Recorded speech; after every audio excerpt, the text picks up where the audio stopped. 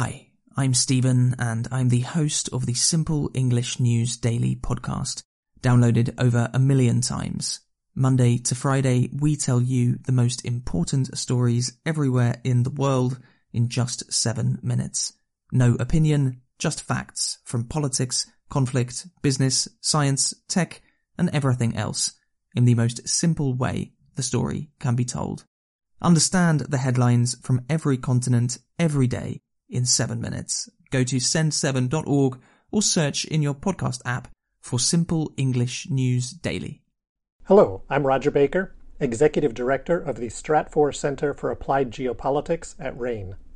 This podcast is brought to you by RANE Worldview, the premier digital publication for objective geopolitical intelligence and analysis. Find out how RANE can help you stay ahead of global events at ranenetwork.com.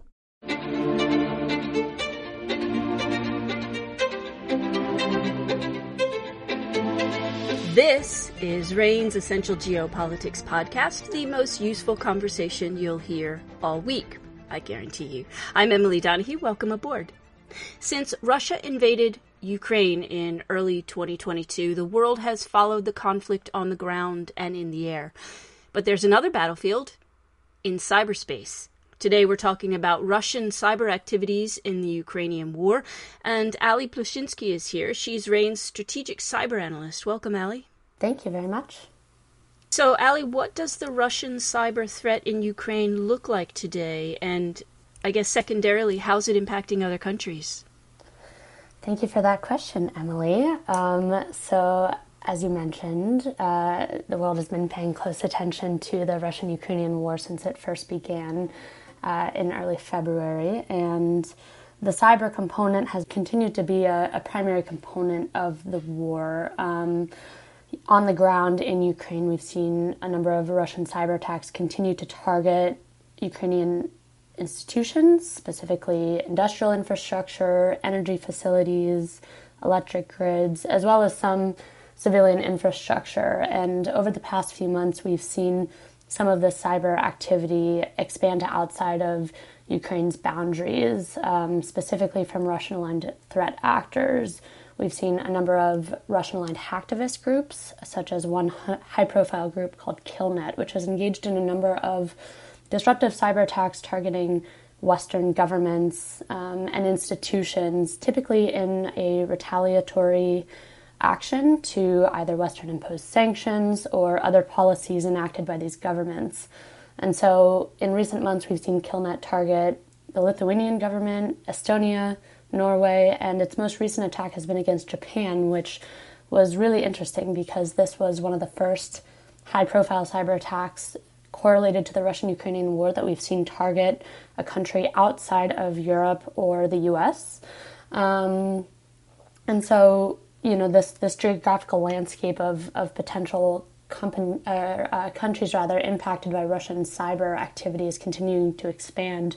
And typically this behavior is coming from an attempt by Russian threat actors to either retaliate or punish Western governments for, again, sanctions, Western support of Ukraine, and overall policy that goes against Russian objectives in the war and more generally. So talk to me about how damaging these Russian cyber operations have been. Sure. Well, firstly, it is difficult to say. Cyber is a different realm where some damage can be difficult to quantify, especially with data loss or certain hardware and software damage. However, we do know that campaigns by groups like KillNet have really been more inconveniencing than severely damaging or catastrophic. It's really been more of a bark than bite kind of trend. Within Ukraine itself, I think many were surprised to see that the cyber component of the war did not meet some of the expectations that I think many had leading up to the months when the war was going to break out. And that's not to say that Russia hasn't utilized strong disruptive cyber capabilities against Ukraine. Even before the invasion officially began, we saw Russia attack and disrupt the Viasat satellite station with data wiper malware shortly before the invasion began, which severely disrupted communications in Ukraine and severely disrupted communications in different areas of Europe. And we've also seen Russia attempt to sabotage other areas of Ukrainian infrastructure. That one operation was sabotaged in April against Ukraine's energy grid. And we also saw Meta, the parent company for Facebook and Instagram, just announced that it had taken down a very large and complex Russian disinformation operation that had been operating since the war began in Ukraine. So in terms of why Russia's cyber operations maybe haven't been causing the damage that many thought they would, there's a number of drivers that could probably point to that. Russia's been using Ukraine as a testing ground for cyber operations for many, many years.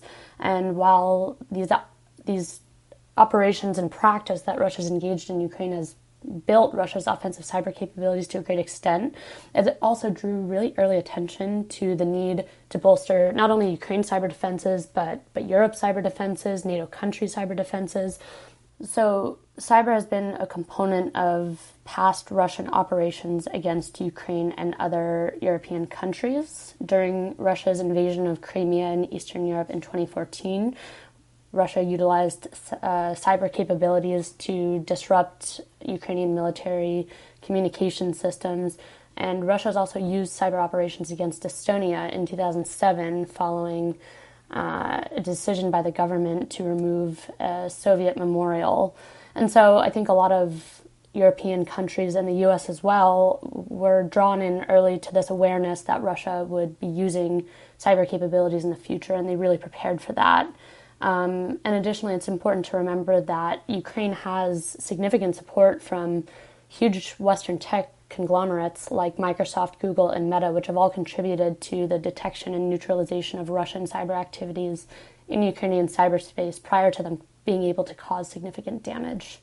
So, Ali, I don't know whether this is actually quantifiable, but how may Russian cyber operations expand in the coming months? Right. So, again, to your point, cyber is definitely a difficult area of operation to quantify. However, while we haven't really seen catastrophic impact as of yet, I guess it doesn't mean that we're out of the woods, so to speak. Just 2 days ago, one of the Ukrainian intelligence agencies warned that Russia is planning massive cyber attacks against Ukraine's critical infrastructure, specifically its energy infrastructure. And this warning also pertained to Eastern European countries like Poland and the Baltics.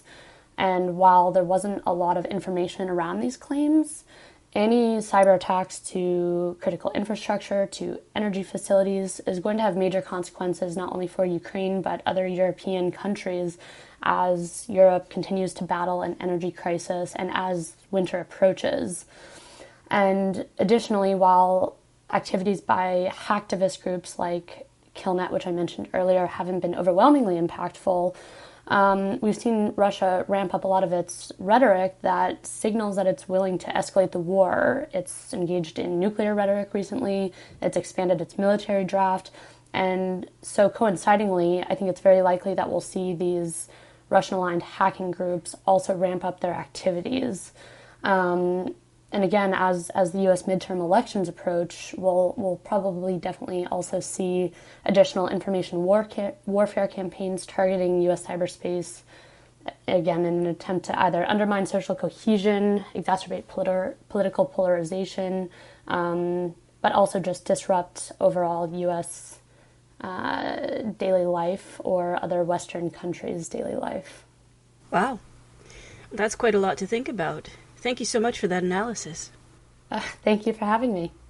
Ali Plucinki is a strategic cyber analyst with RANE, the Risk Assistance Network and Exchange. You can read her analysis in RANE Worldview, which is one of RANE's industry-leading geopolitical intelligence offerings. You can learn more about RANE's geopolitical risk monitoring and intelligence services at ranenetwork.com. That's RANE network.com. I'm Emily Donahue. Thanks for listening.